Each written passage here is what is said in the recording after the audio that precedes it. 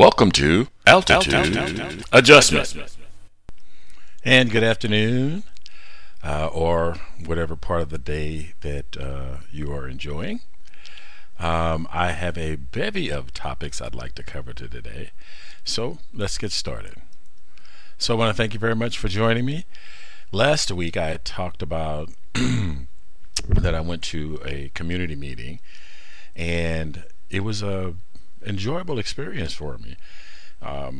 What I expected was what I got, but I did get a chance to meet the current police chief, and pardon me, you're gonna have to excuse me.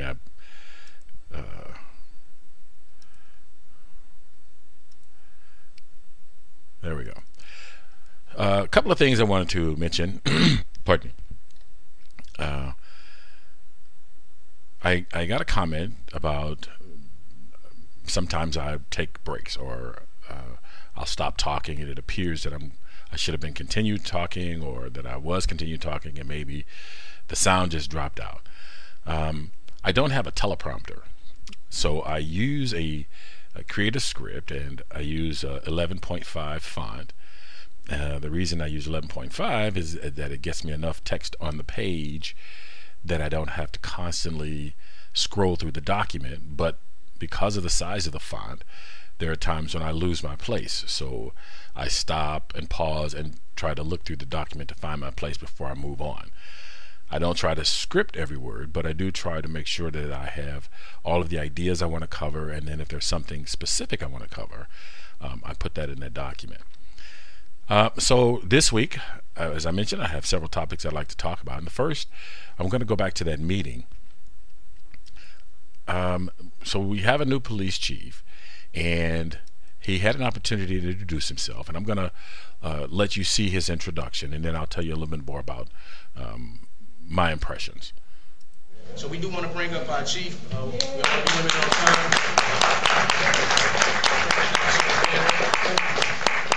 Alderman Bosley, I really appreciate you inviting me. This is one of the first, matter of fact, I think it is the first ward meeting that I've attended. So I'm honored to be here. I'm pleased to be here and to participate, or at least listen to this conversation. I'm first of all, since it's hot on your mind. So this is, we talked about calling 911. You can always call 911. Our dispatching system knows how to put it in a different category when it's a non-emergency number. So you don't always, the non-emergency number is 231-1212, but you can always dial 911 because the same person's answering the phone, and then they decide the level, the priority that the call is going to get, which brings up another issue that you all have mentioned. And so that location that you're referring to is an ongoing problem. And so anytime there's an ongoing problem, the individual calls are important to make the ongoing problem case. But naturally, we can't go to every single time because that's also a priority. A suspicious person calling, for example, is a priority 3. A shooting or a cutting is a priority 1. And so sometimes when you see an officer pass by, it's because they were headed to another a call with a higher priority. And so I do encourage you to call because we have Renee Kriesman, Renee, raise your hand. Renee Kriesman is the district captain, and so it's her responsibility to make sure and monitor any kind of situations that arise, such as this one, to monitor that and make sure that the proper resources are getting placed on. But just kind of understand how 911 calls, they're prioritized. So he introduced several members of his team. Renee was just one of them, and he introduced her boss, which is actually between him and Renee. And I was pretty impressed with him as an individual. The only opportunity I had to see him before was when they announced his promotion to the position. He's been a police officer in St. Louis for several years, and I didn't get much of a chance to talk to him. He has a specific plan for addressing the problems that we have in some areas in St. Louis with the murder rate. As you may know, that St. Louis has one of the highest murder rates in the country, And so he had a specific plan, and I did get a chance to ask him about that plan. What's the success rate for what you're trying to do? What's the success rate for what you're trying to do? The success rate, it's unknown. It's like saying, he said, what's the success rate for what I'm trying to do? All I can tell you is that mathematically, the likelihood of my success rate should be high. But if all of our shooting is going to be gang members meeting somewhere for a drug deal, it's going to be low. But probability should be where historically most of the violence is happening, I'm putting more officers over there. So it should work. But if it doesn't work, I'm going to change it. Okay. So I got a little, the video and the audio was off a little. It's the first time I've tried doing that, so I'll have to go back and see if there's some way to manage that. But so I asked him about the success rate, and the reason I asked him about the success rate, I under the impression that there's several ways to police areas. And when I asked him that question, and he gave me the answer that he gave me, it made me stop and think, well, what is the police department? What do they do? And they are law enforcement officials. Their responsibility is to help keep everyone safe by enforcing the rules that we as society pass and want implemented so that everyone has an opportunity to enjoy society and pursue their happiness. And how many ways is there to enforce rules? What we have a tendency to do, and this was evident in the meeting, and you here talked about, and I've got one little video that I want to play a little later. The police department is doing, I think, the best that they can do to be responsive to people's requests and need and still be able to do their job. We ask a lot, I think, of our police departments, and understandably there's been some frustration and some anger that has spilled their way. If you have a few bad actors, or if you have any bad actors, especially in a profession where you are allowed a gun and the opportunity to use that gun, then the expectation is going to be high that the quality of people that carry a gun and do those kinds of does that work is going to meet an exceptionally high level for that responsibility. More responsibility, or more freedom, the higher the responsibility, the higher the demand on your time and resources and your qualifications. But still, our police departments are beholden to the general public. They're funded by the public.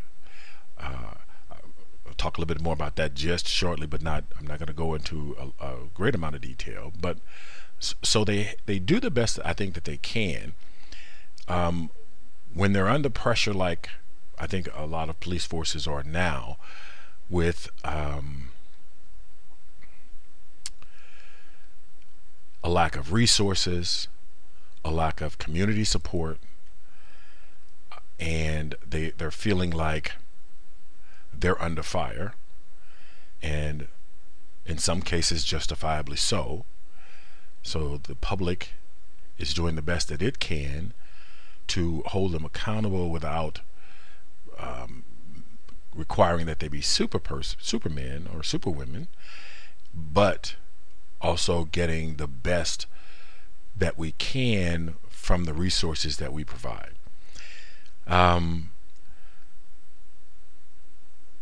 So that is what I kind of came to when I asked him that question.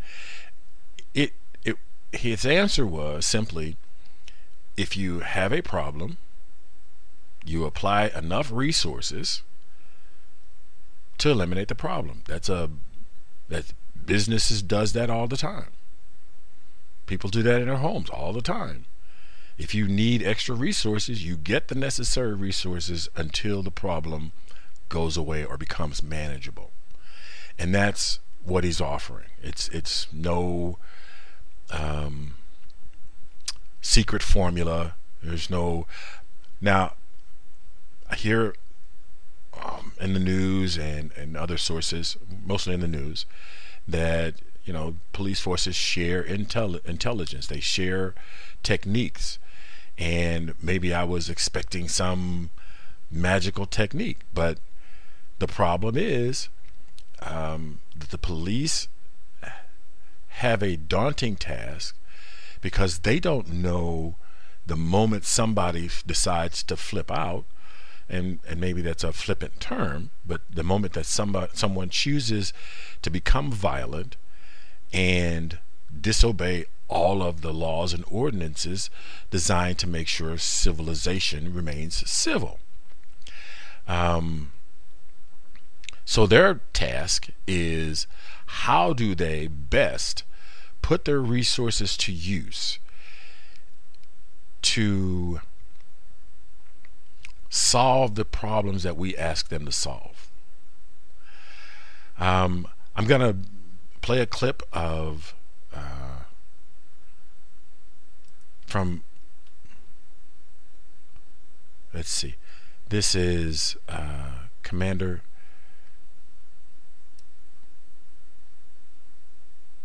Creasman. I had to look. I didn't commit those names to memory. And this is her talking about something I thought was real important, and it kind of dovetails on a podcast that I previously did. I do continue to see an increase in car break-ins in the district, almost across the district. So if I'd ask you guys to do anything over this summer, 2 things. When you park smart. Don't leave things in your car. Don't leave anything in your back seat. Don't leave anything on your front seat. Anything that can be seen, don't leave it in your car. Don't leave a weapon in your car. And then the other thing that I would ask, I think that some of these carjackings, it's a multitude of things, but one of the things is that I think that people are pulling up to their houses, pulling up wherever they're going, and they're still checking their cell phones. So don't sit in your car and check your cell phone. The bad guys can see you. They can see that you're in the car. They can see the lighted screen. Wait till you get in the house. Wait till you get into wherever you're going to check your cell phone. It can wait just 1 more minute. And I see it a lot. I hear it a lot. And it's just one of those things that something that you can do to help yourself, to help us, and to keep everybody safe. And keep yourself safe. Okay. So I had an opportunity to ask Commander Creasman a question. And, of course, I asked her, well, I say of course, but I asked her about community policing. And I could see on her face, here it goes again. But she was very professional in how she answered the question. And what she did mention is that she's down 12 officers. And she wants to try to do community policing. And I asked her definition of community policing, and she gave me a list that I hadn't anticipated of things that they included, or that she included in community policing, and I thought were excellent ideas. I have the video, and if you're interested in seeing the video or the extra clips, then let me know, and I'll make sure I get those to you. But she's understaffed. She says she's down 12 officers, and I would imagine that 12 officers is significant for the area that she has a responsibility of. And she particularly talked about a subject that I covered recently, which was every phone call seems to be so important that we stop paying attention to everything that goes on around us, and we handle the phone call because I guess we somehow believe that it's okay. It's just going to be a couple of minutes, or no one's going to bother me. But your attention is pulled to someplace else. And if you're not paying attention to your surroundings, you're putting yourself at risk. Granted, no one should want to hurt you, but there's no reason to believe that with the number of people that are in society, that someone isn't going to get the idea. Some child, some teenager may think it's funny to harass you. It just happens. So being aware of your surroundings and being aware of things that are going on about you and taking precaution is just one of those things you really should have to do. It may cut down on police calls. It may cut down on officers having to show up for something that could have been prevented with just a little bit of prevention, with an ounce of prevention. You go into the house, you make your phone calls, you're not sitting out in the car, you don't get carjacked, you don't get robbed, or things like that. One of the other things that the commander, and I have to apologize, I didn't commit his name to memory, and I actually didn't write it down, and that's one of the things I'm going to have to remember, is to make sure to document all of the people that I'm talking about. But he talked about something that was really important, and I want to share that with you, and then I'll go back. One way that I think we can do a lot better is that you shouldn't have to talk about the same location over and over again with no progress. So if we talk about, like she's able to say, hey, there's a lot of concern about that place, but Renee has made some progress. The challenge is huge. But to say that she's done nothing is not the truth. Okay? And anything that she feels that she may need, that's when she tells me, hey, I need this, but hey, if I can get the DEA to do this part, or if I can get a camera set up here, then we could probably do a lot better. And so those are the kind of that falls upon me, because the district captain doesn't have those kind of resources. But part of my plan also includes greater technology within that rectangle. I said the Central West End is in North Patrol, and Central West End has an elaborate camera system. When somebody gets robbed in the Central West End, I often have a picture of the person committing the robbery. And somebody say, well, that's because you like the Central West End better. The challenge is the Central West End's folk paid for that to do. A lot of people don't know that. I see all these officers. You see those officers on bicycles in Central West End? That's coming out of the special taxing district. Yes, they're over there. I didn't send them over there. The Central West End Association pays for our officers to be over there. Okay. So recently, there's been this big brouhaha about tax breaks, about a big tax return to the middle class. That tax money comes out of everybody's budget. States, cities, municipalities, that comes out of everybody's budget. Yes, it is federal, but the federal, if for every dollar that the federal government does not have, it cannot help support cities and states that may be into trouble or need additional resources. I know that that's not the only topic that should be discussed about taxes, because there are things that taxes are being spent on that people don't agree with, but all of that revenue that goes back. Now, the belief is that revenue is going to be made up someplace else. But that's not given. That's not absolutely certain. So let's assume that it doesn't happen as quickly as they had anticipated, because that is a possibility.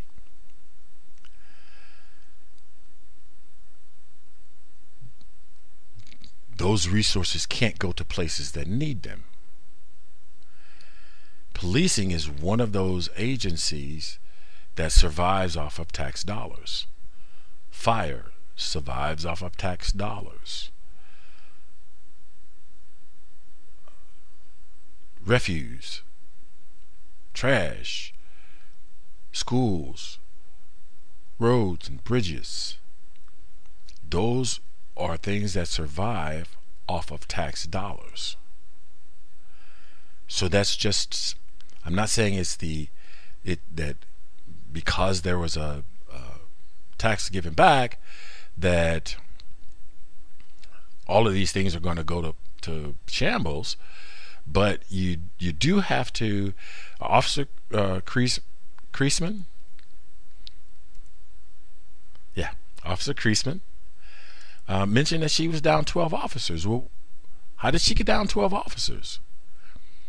There's a budget cut because there's not money in the budget for those 12 officers. And then she says carjackings in her neighborhood have gone up. Well, when you have a smaller police presence, people who choose to do things outside the law see greater opportunity because they don't see any immediate danger of getting caught. Pardon me. So I just like for us to think about how we look at taxes, how we think about taxes. Is it worth an extra $200 if you have to constantly worry about your house being broken into? Is that worth $200 to you? So there was one other issue, and I'm going to move on from that one. There was one other issue that I looked at as the new chief was talking, and I just kind of want to get your take on it, and I'll give you my take, and you help me see a different side to it. So aside from law enforcement resources, like I said, we are working with Better Family Life. We've been going to business organizations that may not actually be in the neighborhood, but willing to invest in the neighborhood. So some of them may be building buildings. I know that when we first homicide of the year, it was a double homicide up on Kennedy. Car riddled with bullets, drugs in the car, a pistol that had been fired in the car, 2 young men deceased, shell casings from different types of weapons all around the car. See, what I'm trying to say, it's difficult for us to prevent a drug deal. Okay, so there were a couple of things here that jumped out at me. One, and I think I mentioned that. Well, actually, I'm pretty sure I mentioned it prior to this. Is that police are law enforcement agents. They're there to help enforce the laws and protect us. And part of, as you heard him explain, he's working with job agencies. He's working with other agencies, non-law enforcement related, in an attempt to try to curtail crime. So now we're asking our police officers to not only handle difficult situations, carry a gun, put their life on the line for us, we are asking them to be HR personnel. We're asking them to be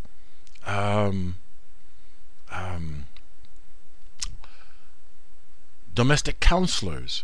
We're asking them to do so many things in an already stressful and difficult position. We want police officers to say please and thank you to people who scream and yell at them, call them names, spit at them, show complete disrespect. We've given police officers respect and given them power to try to help curtail that. And then we punish them when they use it. Now you could say we only punish them when they abuse it. But if you don't understand the context of when they use it, then how do you know it's abuse? And I'm not saying that there aren't abusers. One of the things that came out of the meeting was someone said, well, 95% of the officers are good people. Saying 95% was just it means that more officers than not. It wasn't an actual figure. It just means that more officers than not are good people. And I think a lot of times what happens is people have relationships with officers, and so they're more likely to see law officers in a more positive light. What also came up was some of the abuses. One gentleman had actually a story about how he was abused by an officer. So we know those kinds of things happen, but what do we expect if we're stretching our resources thin?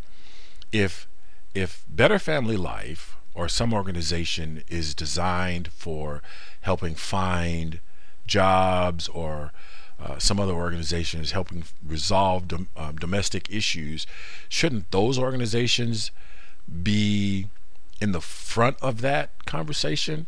Do we want our police officers to do that? There are a lot of times you see videos where officers have taken their own money and given it to someone because they were in a store and they stole and they didn't have the resources to buy what they needed to buy. And it's always a great thing, but should we put that kind of pressure on every officer? You're not a good officer if you don't do that. If you get up every day and you go and you make it home and you keep anyone else from getting hurt, isn't that the job that we mainly ask them to do? And I like your feedback on that. If you see it differently, explain to me how you see it differently. So I talked about the taxes. Overall, the meeting, I originally had a meeting scheduled with my ward alderman, and unfortunately I wasn't able to meet with him.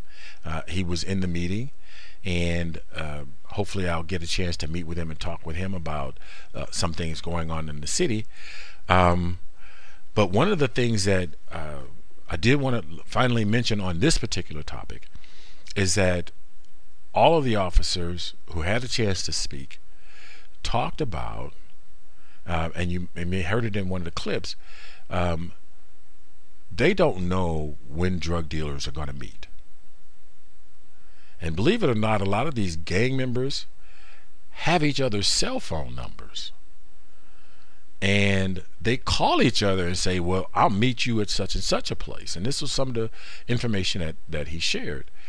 When they're going to have a drug buy. And not all of the gang members or all of the people that are get into fights are gang members. But when they call each other and they say they're going to meet up, there's no way for a police officer to know that. And if we've taken police officers off the street, we've almost guaranteed that there's no way that the officers are going to know what's going down, that it's happening. So by doing what we're doing, we may be creating a greater problem than we're solving by not supporting our police forces in a way that that we should. It's got to be helpful. Like I said, they're asking you, if you know something, say something. If you know that a drug buy is going to go down, don't wait till the two people are standing on the corner. And the difficulty here is it more than likely, if you know about it beforehand, it's somebody that you care about. It's somebody that's close to you. And how do you prevent a death So your family member, and I won't take a particular family member, but your family member sells drugs, and you know they sell drugs, or you're suspicious that they sell drugs. What's the likelihood that you're going to call the police and say, my family member may be selling drugs? The likelihood is probably low. I don't know. I can only say that it does not have seemed to be high because we have such a high rate of drug deals gone bad, people shooting each other in the streets. Yes, there are times when you are not going to know if your family member is carrying a weapon, but there are times that you may suspect that. Police can't do their job without our help. But what's the likelihood that they're going to get our help when it's someone that's close to us, or someone that we feel may, if we share that information, we may get hurt? And pardon me, one of the things that the Colonel mentioned was Crime Stoppers. So if you don't want to call the police department, and you don't want to give your name, and you don't want to be identified as the person providing the information, you can call Crime Stoppers, give them the information, and you'll be out of it. So I'm going to move on at this time to I wanted to talk about business and small businesses. I saw this clip, and it got me to thinking. I'm a small business consultant. That's what I've done for a while. So it got me thinking about business and understanding business. There were a couple of events that happened this week that also brought that to mind too. But I'm going to share this clip with you, and then I'm going to come back and I'm going to talk about entrepreneurship. My big thing with State of Unions in general, and certainly last night, is hoping maybe for a little bit more as a business person. It's kind of like a quarterly earnings call. What did we do? What are our plans, and what are our forecasts? And we relied on forecasts. What exactly is the jobs target? What are the plans to get there? Where are jobs today? Just as an example, and this is not particularly about this president, it's a general point, if you will, about where we are. So I listened to the speech last night, and a lot of the measures, what are the targets? Because it's the targets, numerics. How do we measure it? Not whether we pass a law or we don't pass a law or budget. Where are we really trying to go? What are we really trying to accomplish? Okay, so when I first saw that clip, I thought, let me talk about how business people talk. And then I thought, one of the things that is real important in this country is small businesses. Small businesses make up 99.7% of businesses in the United States are small business. That's 28.8 million businesses. So with such a large part of the business community being small business, it becomes extremely important for businesses for startups to grow, because they sustain the economy. So the largest part of the workforce actually works for small businesses and not large corporations. Although large corporations have a large workforce, and usually they impact the society in waves. If something happens, if they're going to lay off 30,000 workers, then how do those workers move into small businesses? Because so I wanted to talk about small business and entrepreneurship, and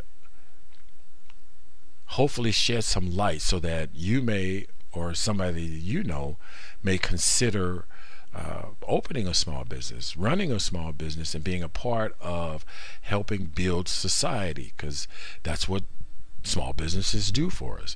So I'm going to give you some of the bad news first, and so hopefully you'll stay through the bad news. It's not doomsday, but it is tough. 80% of new businesses will fail in the first year. That's 8 out of 10 new businesses will fail in the first year. 66% will fail in the second year, and then about half of all businesses don't exist after 5 years, and only a third, 70%. I don't want to do it that way. 70%, if they make it 10 years, they'll survive. So as you go along, if you're in business longer, you have a greater chance of survival. Those statistics are consistent even when there's a major economic downturn. It does not affect the survival of new businesses. Now, the high rate of failure for a new business isn't a bug in the system. It is actually a feature. And the reason I say that is that business owners will hopefully learn valuable lessons, and that will make them better business owners and entrepreneurs, and help produce stronger and more responsive business owners. And risk, which is a part of business, if you don't manage money and resources in the right way, then your business will fail. But those risks help remove some of the weaker companies that don't cater to their clientele, don't support their clients in the best way, don't create quality products. That risk then removes those markets from the players so that we get better, stronger, more productive businesses. Some of the major reasons that businesses fail: they're forced out by competition. Competition is a good thing, but it's going to break some of the weaker businesses, some of the companies that can't stay or can't find ways to compete. They're going to fall out. And next, if they don't have the right team, I'm going to say that again, if they don't have the right team, that means not just grabbing anyone to get a job done, but making sure you take the time to find the right people to get the job done. Whether they have experience or they have determination, there are things that you need in order to get those jobs done in the right time and the right way. And then, let's see, insufficient market demand. So if you don't do your research ahead of time and you start a small business you figure you might make it, things may go well, but again, you don't do your market research, you don't know what your market is, you don't know who your actual customers are, you just know that you wanted to sell things or you wanted to build things, and so you open in a place that really doesn't need your business, you're probably going to fail. And that's just a fact of the matter. And then the number one reasons that businesses fail: 83% of businesses discontinue operation because of lack of profits or financial funding. It takes money to help your business survive. Now, does that mean you have to have all of the necessary funding up front? It does not.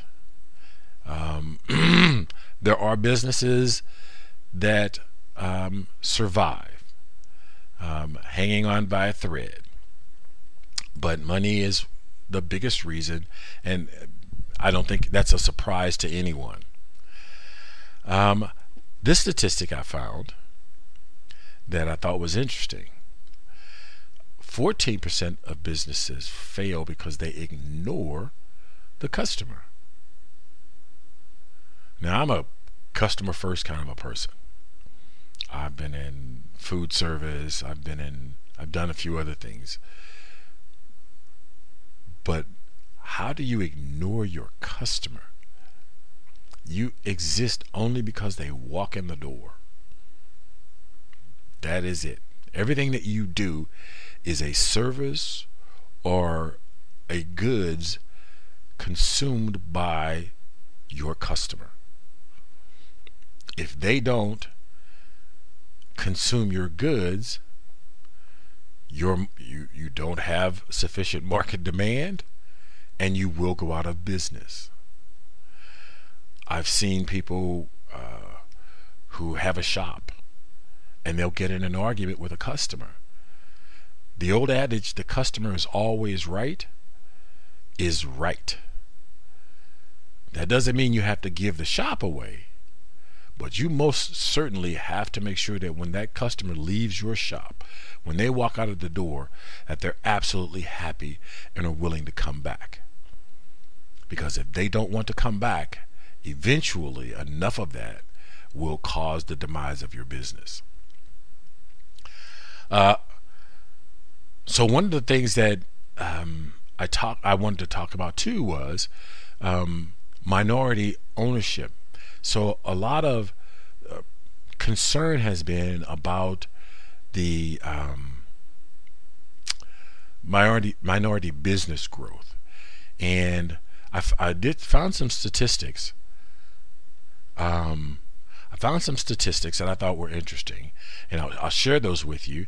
And the first, and I've got a graphic I want to put up, but the first is that according to the Minority Business Development Agency, and this is a government agency, the number of minority business enterprises has increased by 39% between 2007 and 2012.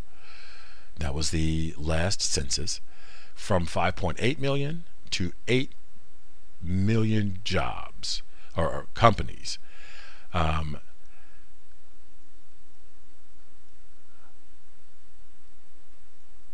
Let's see. Now, though the growth has been 39%, minority businesses fall short in comparison to other businesses' overall success in terms of revenue growth and profit growth.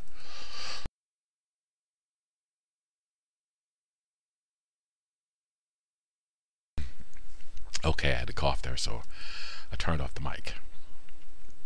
I didn't think coughing sounded really pretty. I have no idea why my throat all of a sudden dried up, but it did. Now, what makes up minority businesses? Latino-owned companies, firms owned by people from South Asia, like India, Pakistan, and Bangladesh, and East India, China, Korea, Japan, and other Pacific Rim countries, African Americans, and women.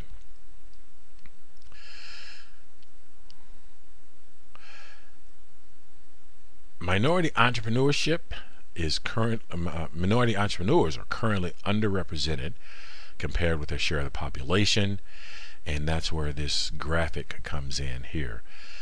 But let me pull that up real quick.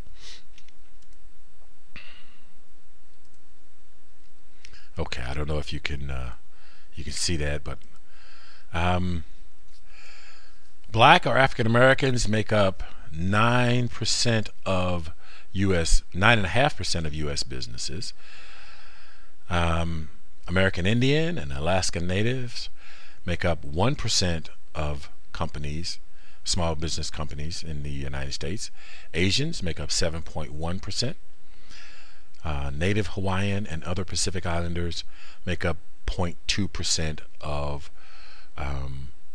minority businesses in the United States, and Hispanics make up 12.2%, which the minority percentage is 29.3% of all businesses, while non-Hispanic white, it makes up 70.9% of the business of small businesses in the United States. So I encourage people to consider opening businesses. And one of the things that, and I mentioned some of the difficulties or some of the downfalls, what causes the business to fail. And this may seem self-serving, but it is intended to help someone who starts a new business. Now, so I encourage you to have a small business consultant or find a consultant who can help you manage resources and set goals. One of the reasons I played that Ballmer video, he talked about numbers. Most small business owners see their business in a personal way,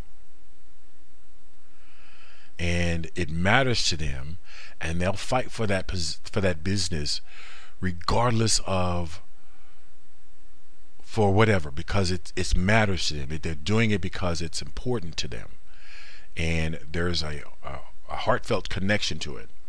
So I encourage you to have someone who, while caring about your business, wants to look at the numbers, wants to sets goals, defines what is success. So I think a lot of people go into business thinking they're going to sell a lot of things, or they're going to provide a lot of service, and they'll become as big as they can.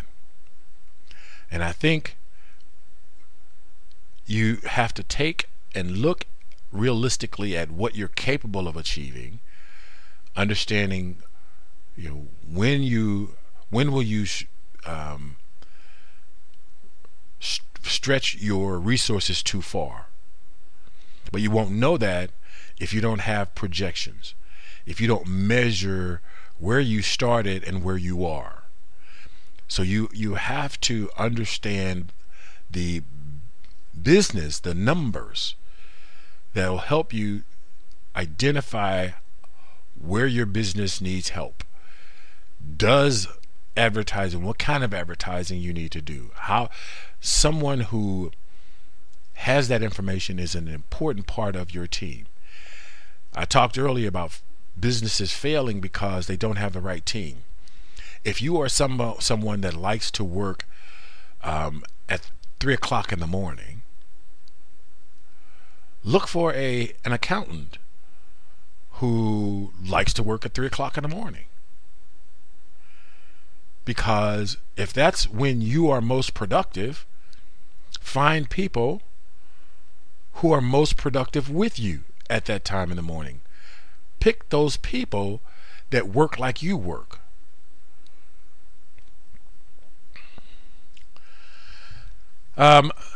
So some of the information that I've put links in the description of this podcast in the on where I picked up some of this information. It's got a little additional information that might be helpful if you or someone you know of is considering opening a business. But I do encourage having someone who is slightly less emotional about your business and more analytical about your business to help you manage that numbers thing. A lot of times we will, because it's our business and because we care about it, we will overlook certain things that are critical to its success. And someone who's into the numbers says, mathematically you just can't do that. And maybe you don't want to hear it, but it's better to hear it and survive than not hear it and fail. So I encourage you to at least have someone who will not always say yes and not always accept your answer, that'll push you as a business owner to see your business differently. So my last topic I wanted to talk about, and not the best segue, but I saw an ad, or I don't. So I was watching on the internet, and I saw this thing where Omarosa Manigault is going into the Big Brother house, and my first reaction was, "Are you kidding me?" She's been in the White House under 2 different administrations, and she wants to go back to reality TV, and then I think after I thought about it a little more, I realized, what else can she do?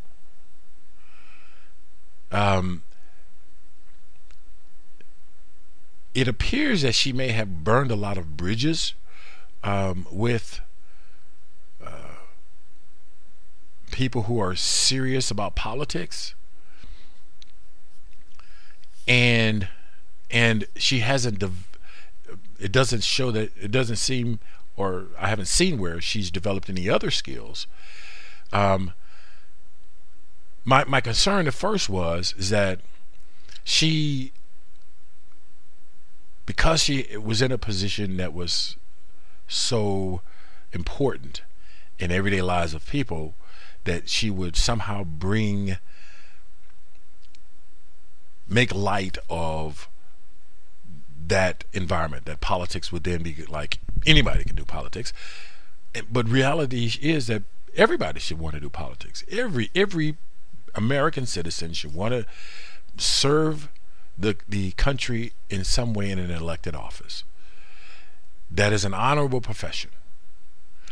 And so I looked at some of the people who were in entertainment or areas like that, and most of them don't go back into